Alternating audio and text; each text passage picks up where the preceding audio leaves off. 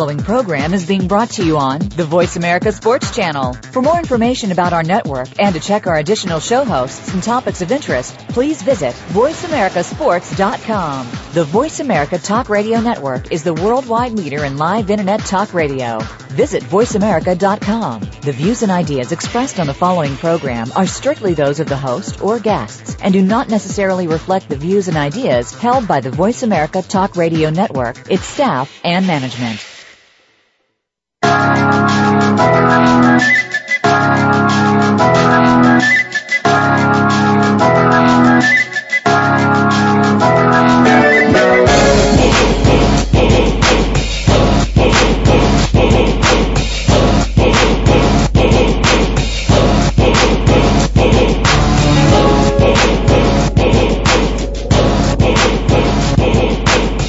Okay, you hear that music, you know the show. You listen to Rail of Sports on the Voice America Network. I'm in Phoenix, living like it matters, and somebody's trying to call me on my cell phone. You know the deal. I'm in the studio doing my show, so I am not going to answer that call. I'm going to continue to do the show and have a great time doing the show. It's a beautiful day here in Phoenix, as it always is. It's about 100 and, come on, man. Once it gets past 100, it's just hot. And when it's hot because there's heat. Yeah, you know I'd lead that in there. Heat, that's right. It's heat not only here in the Valley, but it's heat in the playoffs. And I mean the Miami Heat, and they are turning it up. Man, LeBron and company doing their thing. But listen, I don't want to get too, how should I say this? I don't want to become overconfident, because this is still basketball. Just like football, like Herm said, you play to win the game. You have to play the game first. And scenarios have played themselves out before. I think, LeBron certainly has been here before. Been there, done that, seen it. And, if nobody else, I think LeBron is going to be extremely aggressive in the game, because, LeBron does not want to go home empty-handed this time around. I think the man's on a mission. I think he's got some things to prove. But before I go into that, let me just say this. I got a few things that I think, I'm not sure they were handled properly. It's not up to me to decide if they were handled properly, but I think that there was an attempt by Mike Wilbon and the commissioner, David Stern, to address the issue of the conversation that was held by Jim Rome and Commissioner Stern, of which I think is very obvious to me and a lot of people out there in the world that there was an apology that should have come forth from the commissioner. And it just appeared to me that he just refused to apologize for his response, but felt that he still needed to address the same thing that he had already addressed, previously. So if there was no need to respond or to apologize, then why the need to, go back and readdress something you had already addressed? And that was the lottery and the NBA lottery. And there's some people, more than reason was there for them to feel the way they did. And that was possibly, could there be a fix in this thing here, Commissioner? And so the commissioner, I guess, he can because he is who he is. He decided that, okay, let's readdress this issue, but in familiar territory of which I control. And I just felt as if Mike, and I have all the respect in the world for Mike, one of the pioneers in the business as it relates to African American men in the world of sports. And he certainly, I felt, gave the commissioner a pass. Now, I just feel as if, if he were going to take the commissioners, on, if he was going to take him on and like, okay, Commissioner, I'm going to ask you this question. And certainly I'm going to ask the question that you've already answered. But it's not about the answer in terms of, you feeling it was a stupid question. But it's the extended answer that you gave, where you wanted to ask Jim Rome if he was still beating his wife. That's the part that we got past the lottery part. Okay, yeah, maybe that. Okay, what are you supposed to say? Yeah, as a matter of fact, it is, fixed. As a matter of fact, we have these couple guys that come in every year and they do a couple things for you. A couple balls are a little weighted more than the others, and they tend to, the other ones tend to go down and the light ones pop up, and that's the one we want to pop up. That's the way we do it. Come on, he wasn't going to give that kind of answer. And he knew that Jim Rome was going, I'm sure he was prepared. Even if you weren't prepared, you're supposed to be prepared. So when you're not prepared, you're still prepared in the event that somebody asks you a question that you feel is out of bounds. You still should be prepared to answer that question. And so the fact that when Jim Rome hit him with that, he gave his answer. But to go on and to stoop that low, and to be that insensitive to how many, and I'm readdressing an issue that I already addressed because I wasn't happy with the answer that he gave when he came back, and he said he didn't answer it. We don't want you to come back and talk about if the lottery was fixed or not. We wanted you to come back and apologize to all those women out there of which you offended by your lack of sensitivity in what they deal with on a day-to-day basis. All over the world, women are abused. Women are caught up in situations where, they're being abused.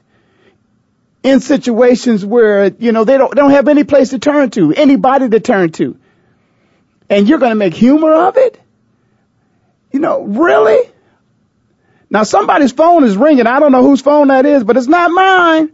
I don't know how a phone's ringing, but do you hear a phone ringing? I hear a phone ringing. It's not my phone ringing. Maybe that's the commissioner calling. Because he certainly should call. Because there's no doubt in my mind, Commissioner Stern needs to go back again and readdress the same issue that he didn't address. And that is, I do need to apologize. I need to be man enough to man up. Because I know that what I did last week is not what you all wanted me to do. What I did Sunday is not what you all wanted me to do. As a matter of fact, that was Father's Day. You could have manned up on Father's Day and just said it was totally inappropriate of me to be as insensitive as I was with the remark that I made when, of course, this person across from me, and I don't even want to mention his name, provoked me. And I should have had a little bit more control than I did. But I of course, did not. And so I'm going to, take this time out. I believe I have my guest, Mark Armstrong. Mark, you on the line with me? I'm here. Can you hear me? Yeah, I can hear you just fine, Mark. You're loud and clear, and I want to thank you for joining me. Mark, I don't know if you heard, but I just went on a little rant there. And it was all about Commissioner Stern. And I'm sure that you and probably millions of others, perhaps maybe you didn't. Maybe you missed it. But Commissioner had a conversation, if you will, with Jim Rome. And the conversation led to a remark of which I'm sure the commissioner one day will acknowledge the fact that he was totally wrong in his response.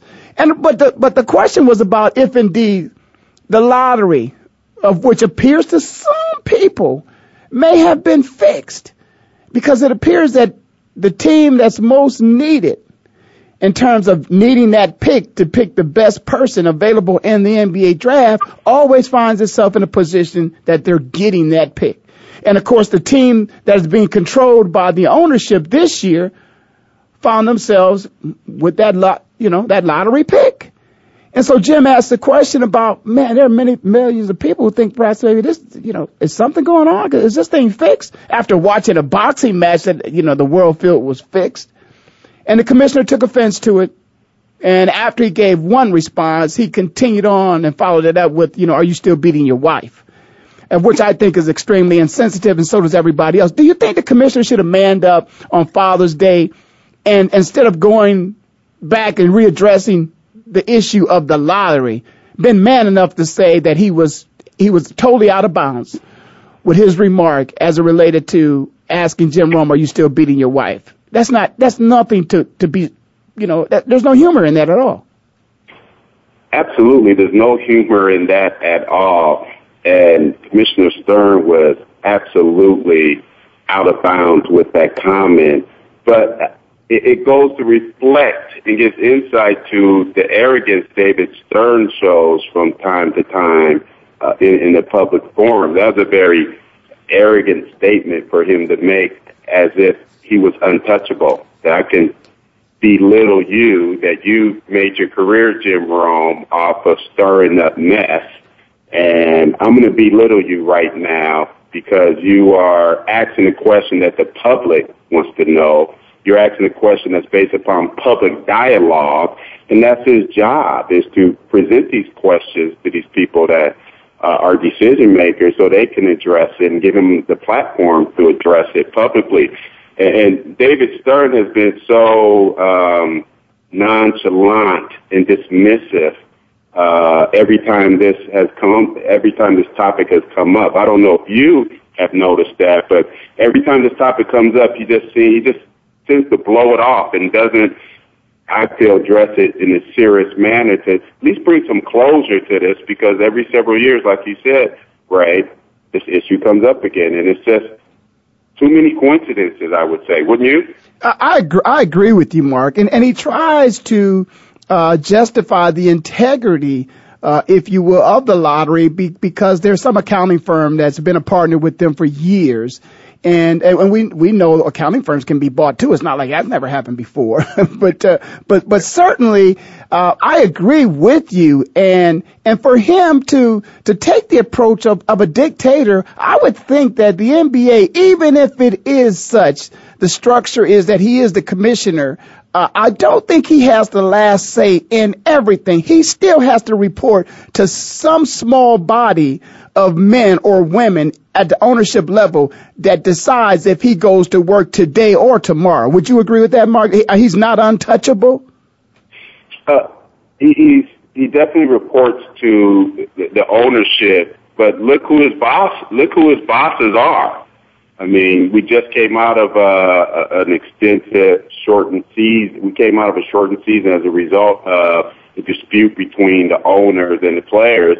And I think we did get some insight into the mindset of some of these owners. So, I mean, are we surprised? Do we think that an ownership group that ultimately wants to realize that the bigger the pot is for the NBA, the better it is for everybody, that they wouldn't be in collusion with something that in the big picture could benefit the NBA? Yeah, but Mark, you know what I'm surprised at? I mean, we live in a United States of America where there is freedom of speech, and we live in a protest society. I am so surprised that there weren't, thousands of women protesting outside the stadium.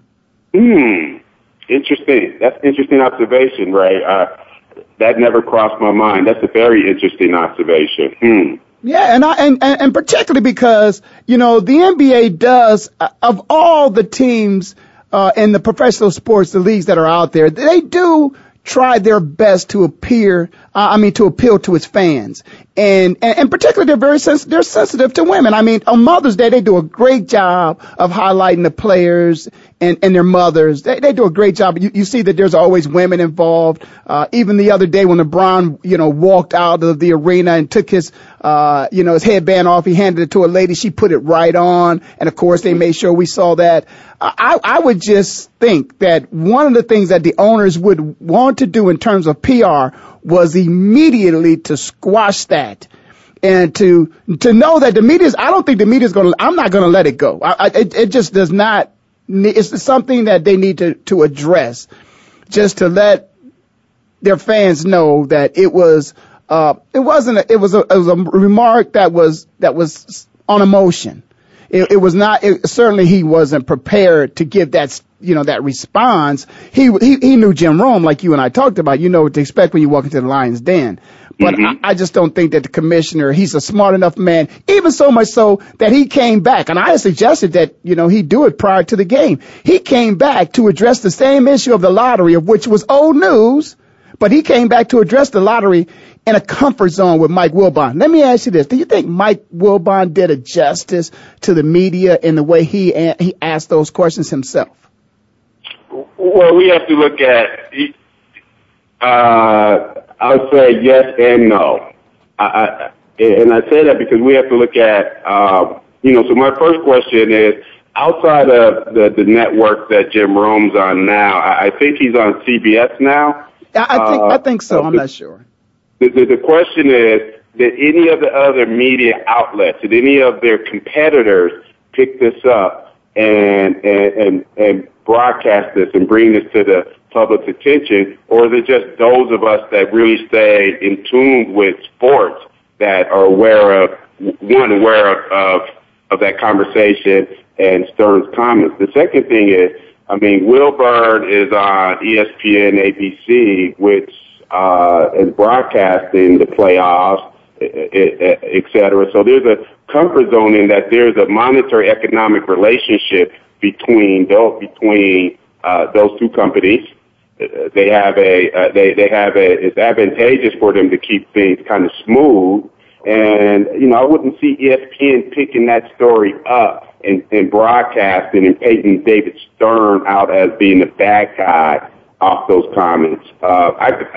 In some ways, in the back of my mind, I think you have guys over at the mothership that probably were chuckling, and guys over at Fox that probably were chuckling at that Jim Rome got kind of, slapped by Stern without much response from any of the other media outlets. I mean, I haven't seen any other media outlet really stress it amongst the majors. Have you?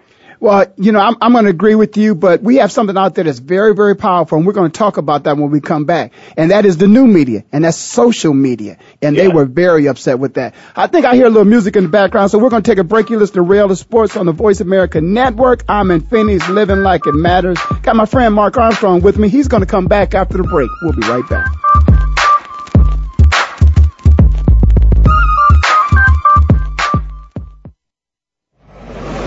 Your internet flagship station for sports, Voice America Sports. So Andy Serling packed his bags, left the city, and is enjoying his temporary digs in Saratoga. But that won't stop us from bringing you Playing to Win, the best online handicapping show for serious horse players. Catch Andy and his great lineup of guests every week throughout the month of August on location from the beautiful Saratoga Racecourse. He and his guests are some of the best in the biz. They bring you new insights to making money, and they tell it like it is. I'm 3-5-1 in this race, but the 3 is very much the one to beat. We're going to completely disagree on this race. I absolutely despise her, especially at 1-2. And it's anything but the same old horse racing show. This is a 9-horse field, but really there are 7 donkeys and 2 zebras. Playing to Win with Andy Serling, a show seriously committed to making more money at the game, but with a personality. This is a dunce cap horse for me. If this horse wins, next week I got the dunce cap on. YouBet.com's Playing to Win, presented by the Daily Racing Form. Look for it the day before big race days, mostly Fridays. Find a complete schedule in the Daily Racing Form or click on Playing to Win at YouBet.com. You may not know all their names, but you certainly know what they did.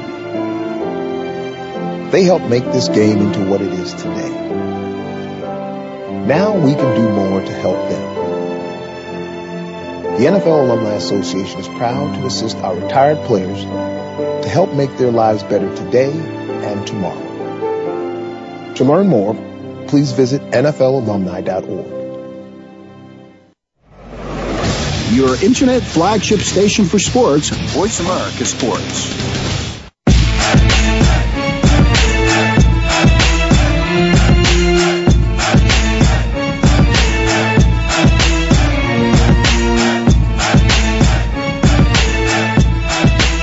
Okay, we're back. You listen to Rail to Sports on the Voice America Network. Got my friend with me, Mark Armstrong from Peach Basket Development. Of course, his product is Basketball, the Remix.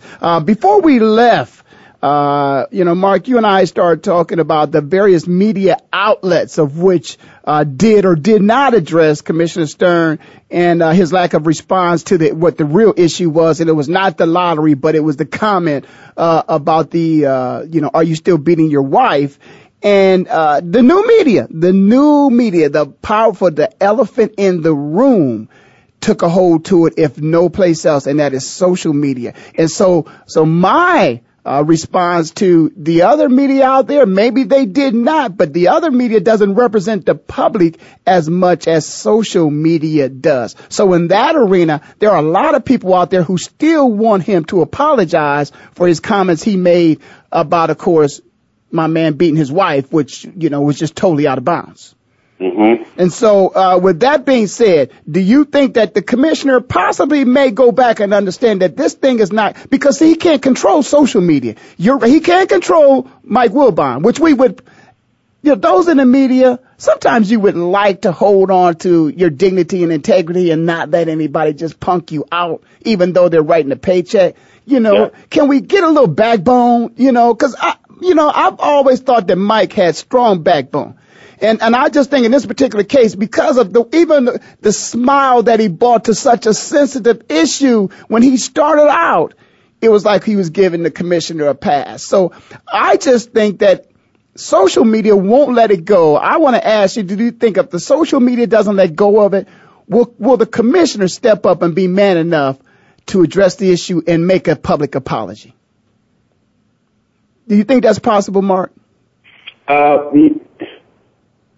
this stage of the game, I don't think we're going to see a public apology unless there's a momentum continues to grow and the NBA perceives that it's going to do significant damage to their brand overall. I think the advantage they have right now is they've really got they've had a great playoff.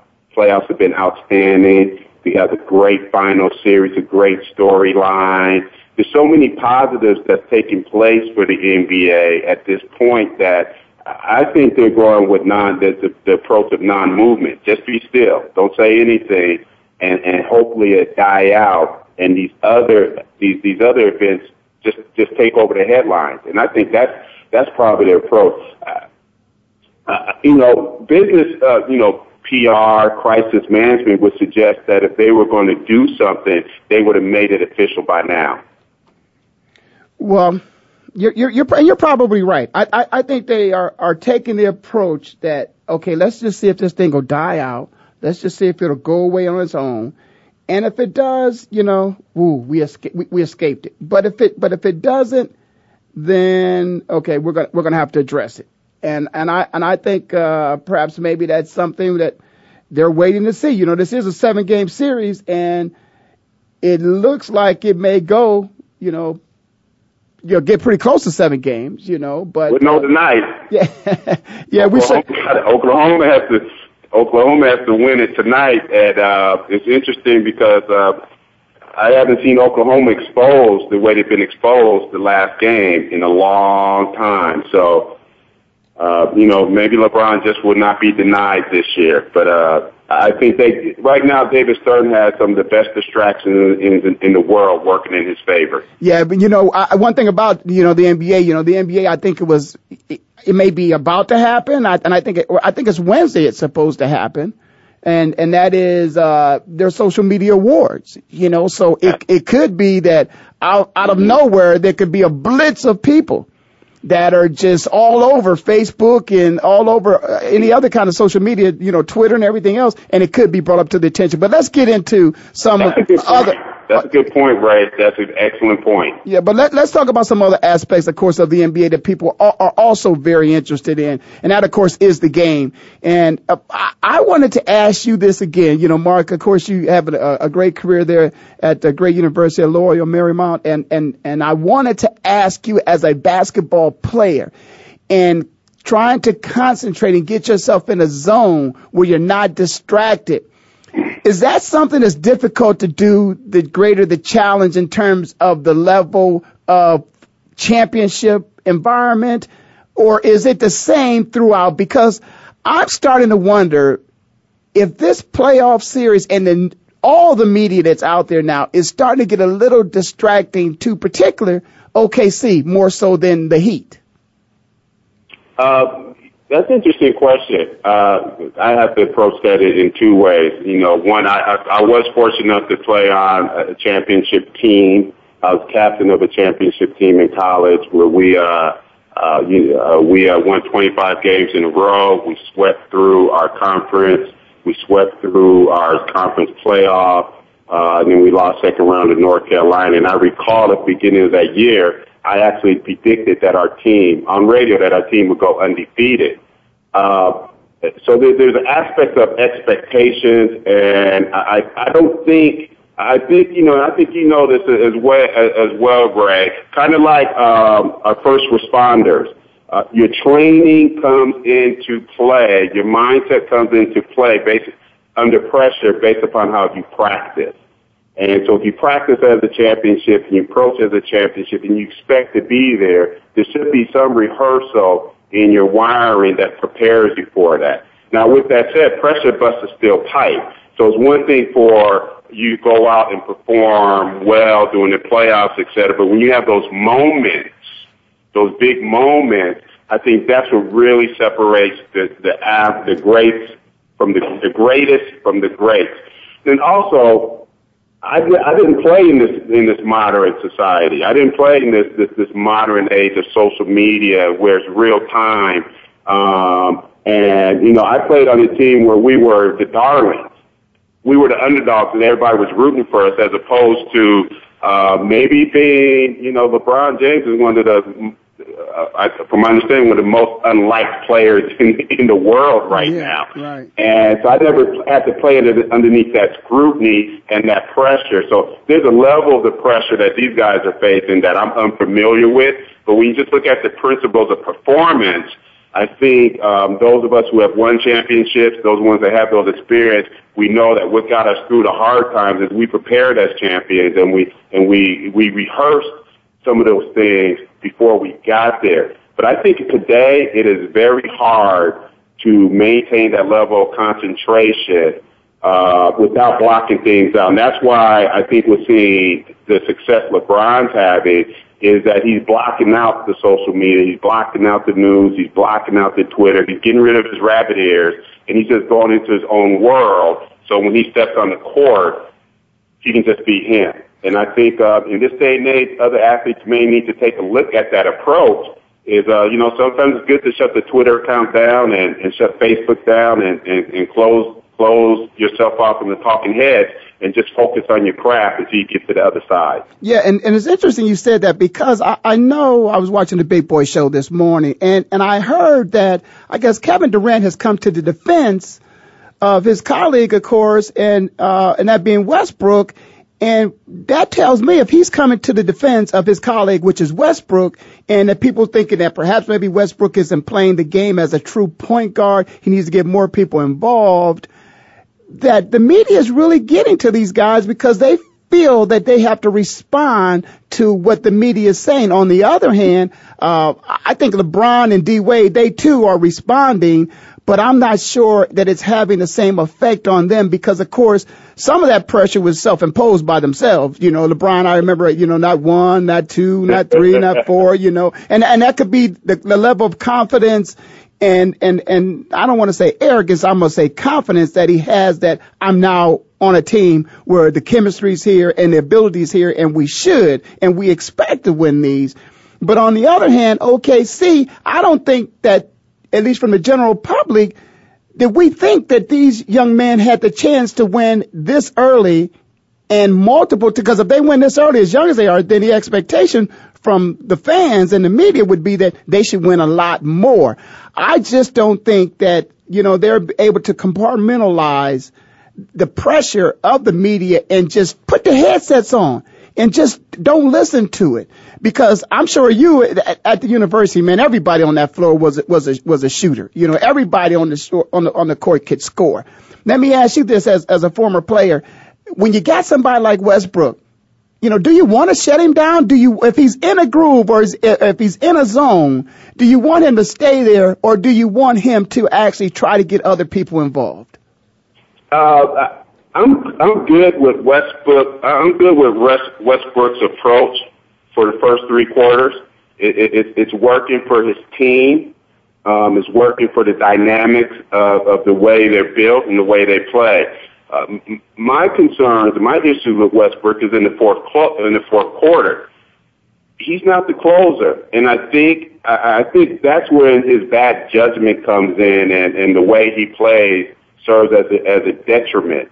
I think in the fourth quarter, particularly the second half of the fourth quarter, you have to run it through Kevin Durant. Kevin Durant has to touch the ball every possession and let him make those decisions. And that's what I think what Westbrook's weakness is in his own mind, maybe he thinks he's just as good as closer as Kevin Durant.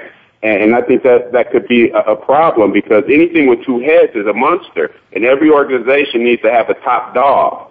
And is Kevin Durant your top dog or not? If he's your top dog, give him the ball and let him close the games out for you. Now, that's a very, very interesting perspective, the way you just brought that to our listeners' ears, and that is, hey, maybe he thinks that he can close.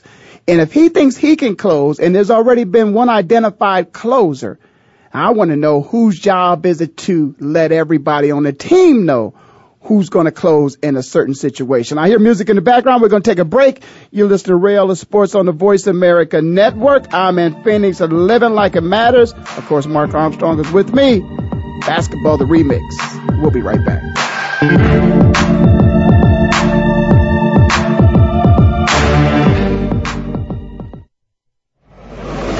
Your internet flagship station for sports, Voice America Sports. So Andy Serling packed his bags, left the city, and is enjoying his temporary digs in Saratoga. But that won't stop us from bringing you Playing to Win, the best online handicapping show for serious horse players. Catch Andy and his great lineup of guests every week throughout the month of August on location from the beautiful Saratoga Racecourse. He and his guests are some of the best in the biz. They bring you new insights to making money, and they tell it like it is. I'm 3-5-1 in this race, but the 3 is very much the one to beat. We're going to completely disagree on this race. I absolutely despise her, especially at 1-2. And it's anything but the same old horse racing show. This is a 9-horse field, but really there are 7 donkeys and 2 zebras. Playing to Win with Andy Serling, a show seriously committed to making more money at the game, but with a personality. This is a dunce cap horse for me. If this horse wins, next week I got the dunce cap on. YouBet.com's Playing to Win, presented by the Daily Racing Form. Look for it the day before big race days, mostly Fridays. Find a complete schedule in the Daily Racing Form, or click on Playing to Win at YouBet.com. You may not know all their names, but you certainly know what they did. They helped make this game into what it is today. Now we can do more to help them. The NFL Alumni Association is proud to assist our retired players to help make their lives better today and tomorrow. To learn more, please visit NFLalumni.org. Is a beauty. There's a fly ball deep right field. Back goes O'Neal. He's at the shot. Got it. With 2.8 seconds left. To left. I don't care where they put him. This one is out of here. From high school to the pros, we cover everything. Let your voice be heard. Voice America Sports.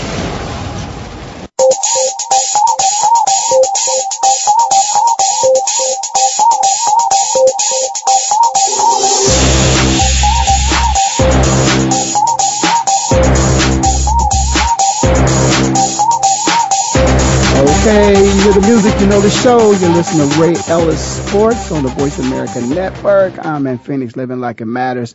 Before we went to break, Mark made a very interesting point, and I want to touch on that some, because it's my understanding that perhaps maybe there may be an issue in the camp over at OKC. Now, I'm not starting anything. It's just, people are throwing some things around. And if you kind of read between the lines and you listen real closely, you might hear something.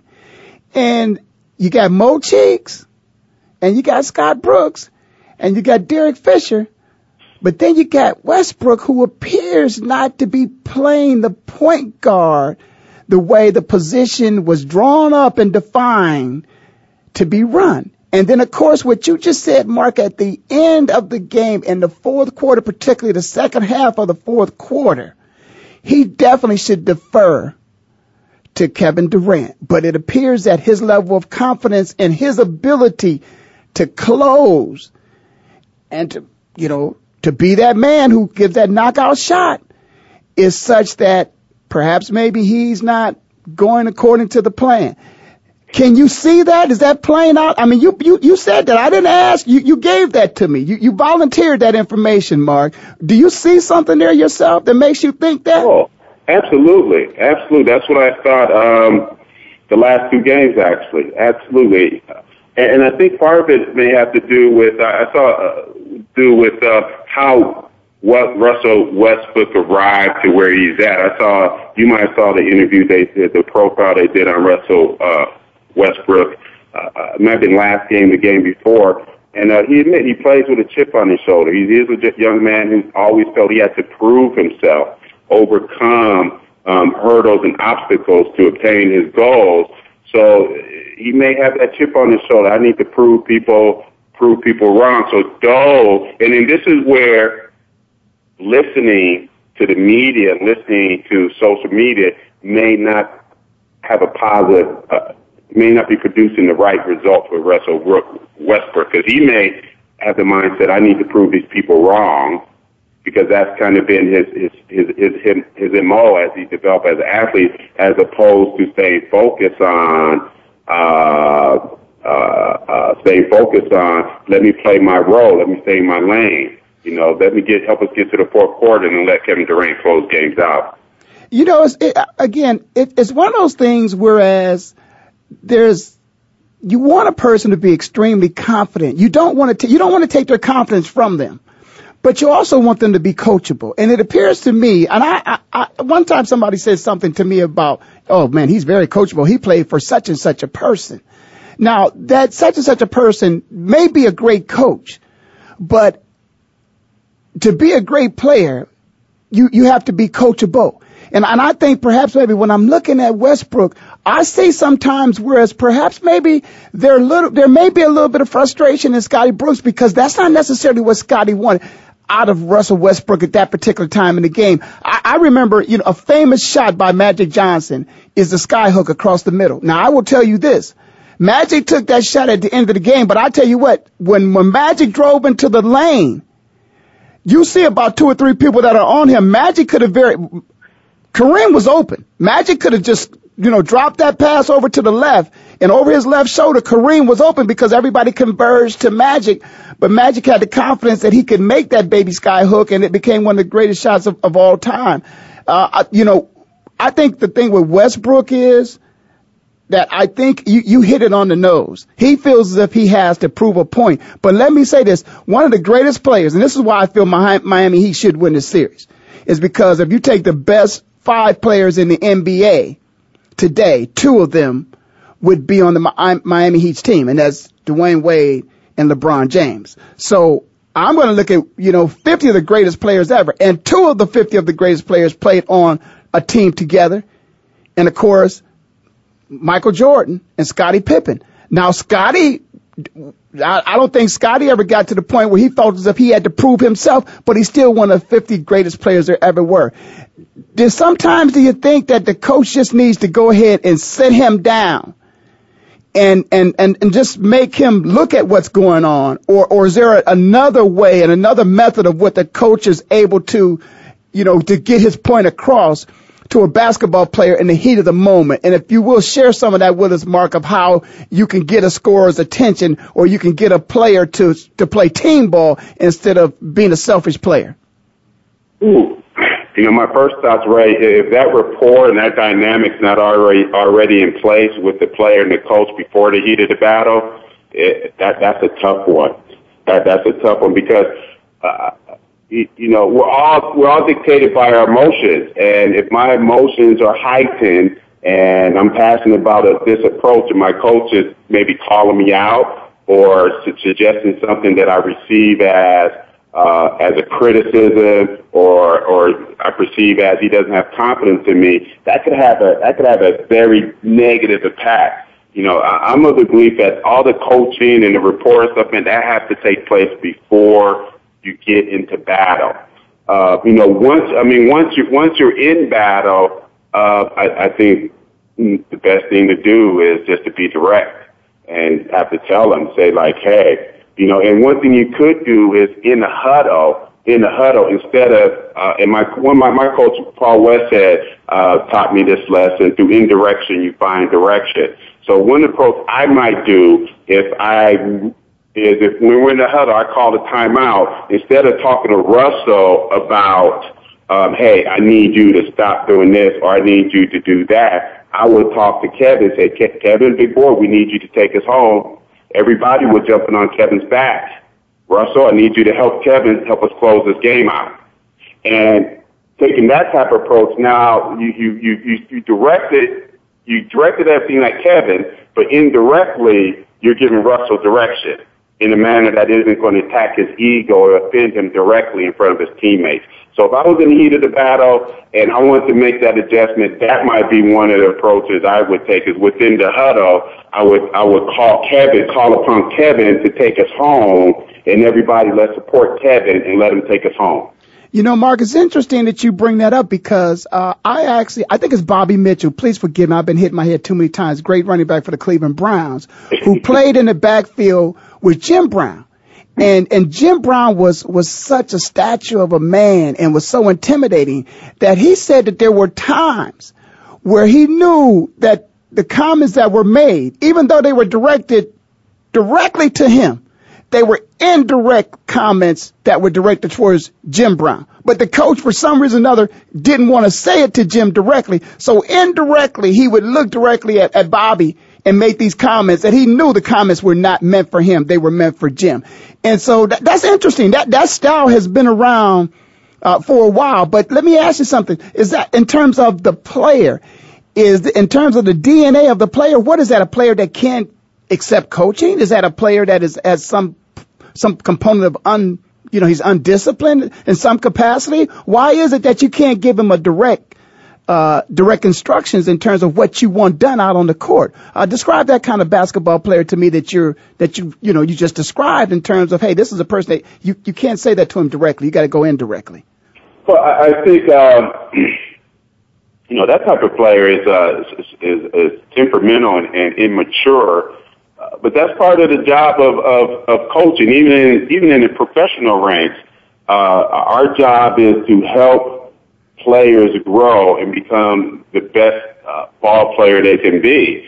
So even when, and that's the sign of all great players. One thing I admire about Magic Johnson, a longtime Laker fan myself, is every year he came back, he got better. Throughout his career, every year he came back, he had something new in his toolbox. And you saw that with Kobe. Every year he came back, he had something better. He had something new. And that's our job. So on one hand, you're dealing with an imperfect, unfinished product, and it's the challenge of the coach to exercise that kind of patience to help pull that, to help the player mature, help the player grow. I think the challenge is, how much of that can you get done on the off season, on the practice court, so when you're in the game, it can go seamless. Because when you do have temperamental, immature players, sometimes you still lose the handle on them in the midst of the competition and in the heat of the battle. So that's always that's a balancing act for a coach who has a player like that. And it's interesting again that you bring that point up, because I know that you have a product and that you believe in a game, and you believe that the game of basketball should be played and not necessarily coached. That's in the heat of things, I believe it is. So like you said, perhaps maybe the coaching should take place prior to the game and the battle, and then when it's played, they've already received the instructions, and it's almost like the subconscious mind should kind of take over, and you should know how to handle situations. But I want to ask you this, and I may be wrong. I'm going to let you answer that. But also I want to throw something else in there, because this player that I see in Westbrook, I see another player that he reminds me of who didn't have the same structure and stature that he has in terms of his body, but I believe Allen Iverson reminds me a little bit of a Westbrook, with the level of confidence and the ability to get any shot anytime he wanted to. But again, Allen should have been a point guard for the Philadelphia 76ers, but he didn't always play like a point guard. Mm-hmm. And so do you think you see a little bit, and again, the maturity factor too, do you see a little bit of Allen Iverson maybe in Westbrook or no? Definitely from the style of play, a shoot first, pass second, point guard, a high revving motor, going to the basket, et cetera. I definitely see that. I think the difference is Allen had true swag. I think Allen knew who the heck he was even back at Georgetown. Where I think Westbrook is still figuring it out. I think Allen expected to be an all-star, Allen expected at some point he'll win a championship. I think those are some things he expected. He has that, remember Allen's swag, the tattoos, the afro, the cornrows. He was the leader of the new school. And I think Westbrook is trying to find him, trying to define who he is and who he's going to be as an NBA player and what his mark is.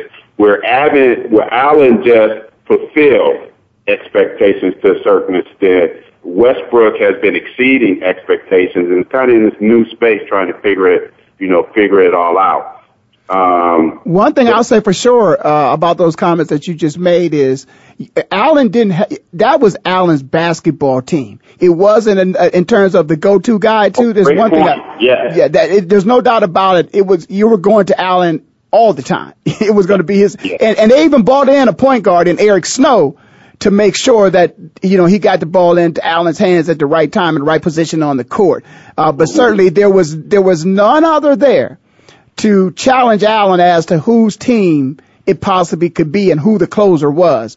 But Allen had that level of confidence that, that he needed to have, and a swag different than anybody's ever brought to the NBA. And I was certainly proud of that. And, as they call it, the hip hop, and Allen brought hip hop to the NBA. Listen, we're going to take this last break and then we're going to come back and we're going to finish the show. I'm having a great show and having a great time with Mark Armstrong. Of course, basketball, the remix. You'll find out about that real soon because we're going to talk about it on the other side of the break. You listen to Rail of Sports on the Voice America Network, and we'll be right back.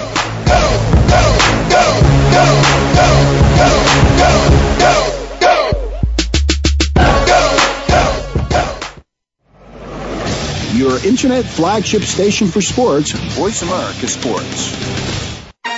So Andy Serling packed his bags, left the city, and is enjoying his temporary digs in Saratoga.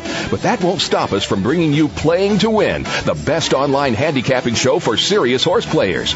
Catch Andy and his great lineup of guests every week throughout the month of August on location from the beautiful Saratoga Racecourse. He and his guests are some of the best in the biz. They bring you new insights to making money, and they tell it like it is. I'm 3-5-1 in this race, but the 3 is very much the one to beat. We're going to completely disagree on this race. I absolutely despise her, especially at 1-2. And it's anything but the same old horse racing show. This is a 9-horse field, but really there are 7 donkeys and 2 zebras. Playing to Win with Andy Serling, a show seriously committed to making more money at the game, but with a personality. This is a dunce cap horse for me. If this horse wins, next week I got the dunce cap on. YouBet.com's Playing to Win, presented by the Daily Racing Form. Look for it the day before big race days, mostly Fridays. Find a complete schedule in the Daily Racing Form or click on Playing to Win at YouBet.com. You may not know all their names, but you certainly know what they did. They helped make this game into what it is today. Now we can do more to help them. The NFL Alumni Association is proud to assist our retired players to help make their lives better today and tomorrow. To learn more, please visit NFLalumni.org.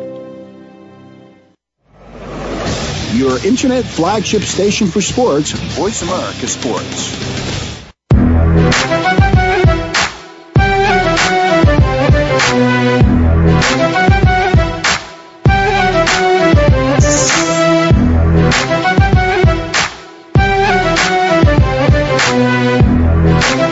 All right, we're back. You're listening to Rail of Sports on the Voice America Network. I'm in Phoenix, living like it matters. I'm with Mark Armstrong. Mark is the president and founder of Peach Basket Development. His product, of course, is Basketball, the Remix. Let's mix it up a little bit here, and I'm going to change and talk about something that's, of course, near and dear to my heart, and that is we got another basketball player coming out of The Ohio State University. And it appears that there may be some issues. Jared Sullinger is expected to be, one of the top picks in the NBA draft. And it appears that after going through some examinations, that there are some concerns, and those concerns could scare some people away. What do you think about that, Mark? You have to go through the examinations, and after, of course, what happened a few years ago, we are not looking to see that happen again.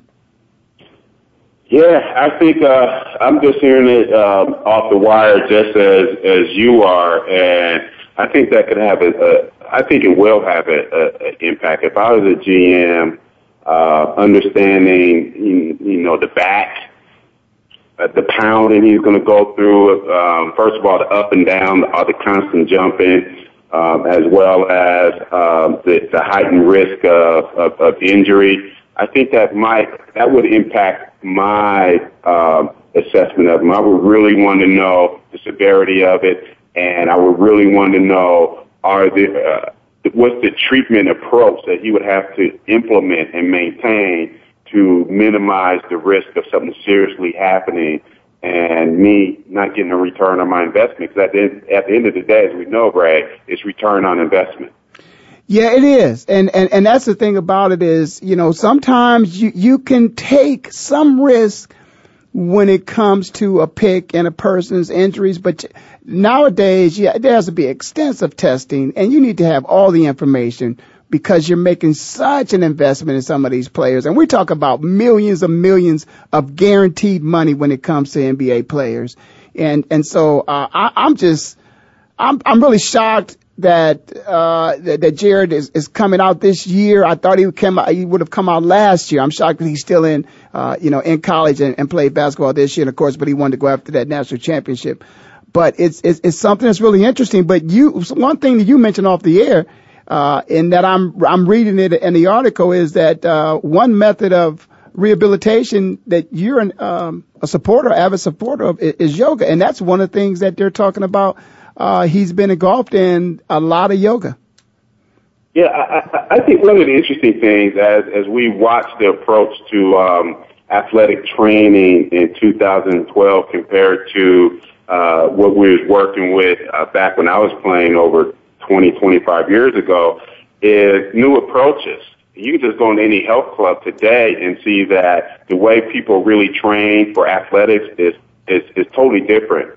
And from my personal experience and just observing what some of the top athletes do who really stay in shape year round, is flexibility is so key. And there's nothing else, there's yoga and Pilates, as far as I know, are the two widely best known, highly respected forms or systems of stretching and loosening your body up. And definitely, I have a young son, and he isn't participating in athletics yet. But once he starts, I'm definitely going to get him in the habit of doing yoga, Pilates, and stretching.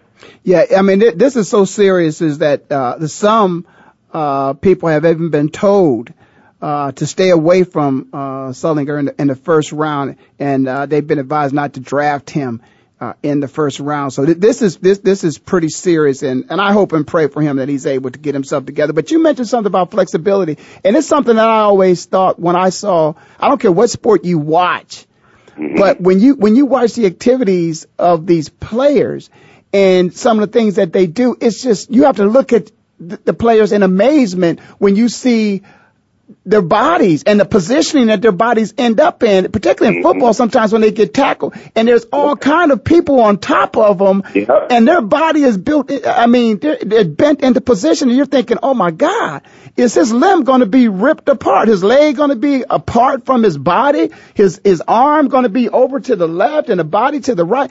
It's amazing. And you see some guys come down on their necks.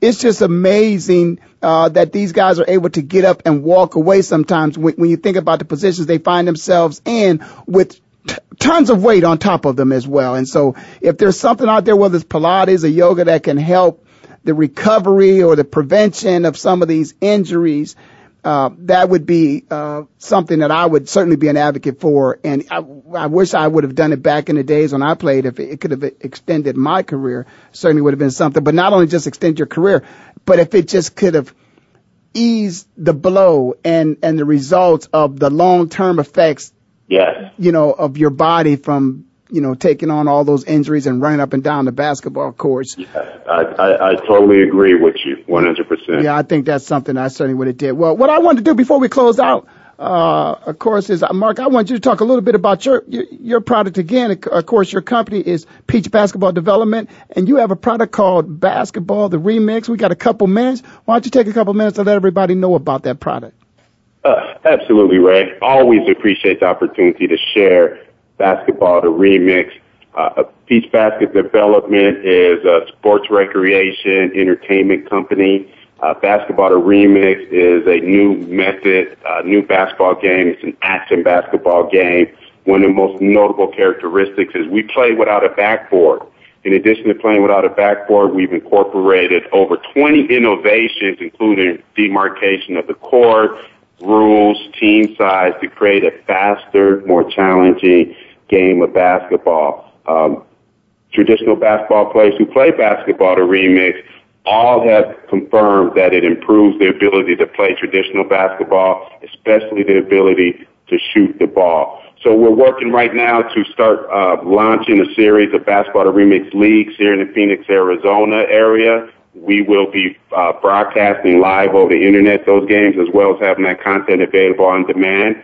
And hey, our objective is change the game, change the communities. We want to create new opportunities, economic opportunities for people in urban cities all around the country to be able to participate in economic sports and have a positive impact in the communities, provide alternative activities for young people to get involved with, and leverage sports, as both of us have, Ray, to build positive lives. So that's what we're all about at Peach Basket Development with Basketball the Remix. Oh, and you can Google Basketball, the THE Remix, REMIX, and you go straight to our website. Check us out. Well, that's great, man. Hey, if anything is going to improve the game of basketball, because one thing that there is a little bit of a problem out there, and that is the shooting percentages. It appears that, when you look at some of the ball players, when they go to the foul line, maybe they're not dropping them as the way they should. The percentages are a little off. And the problem is that, Ray, is we're in a season of specialists.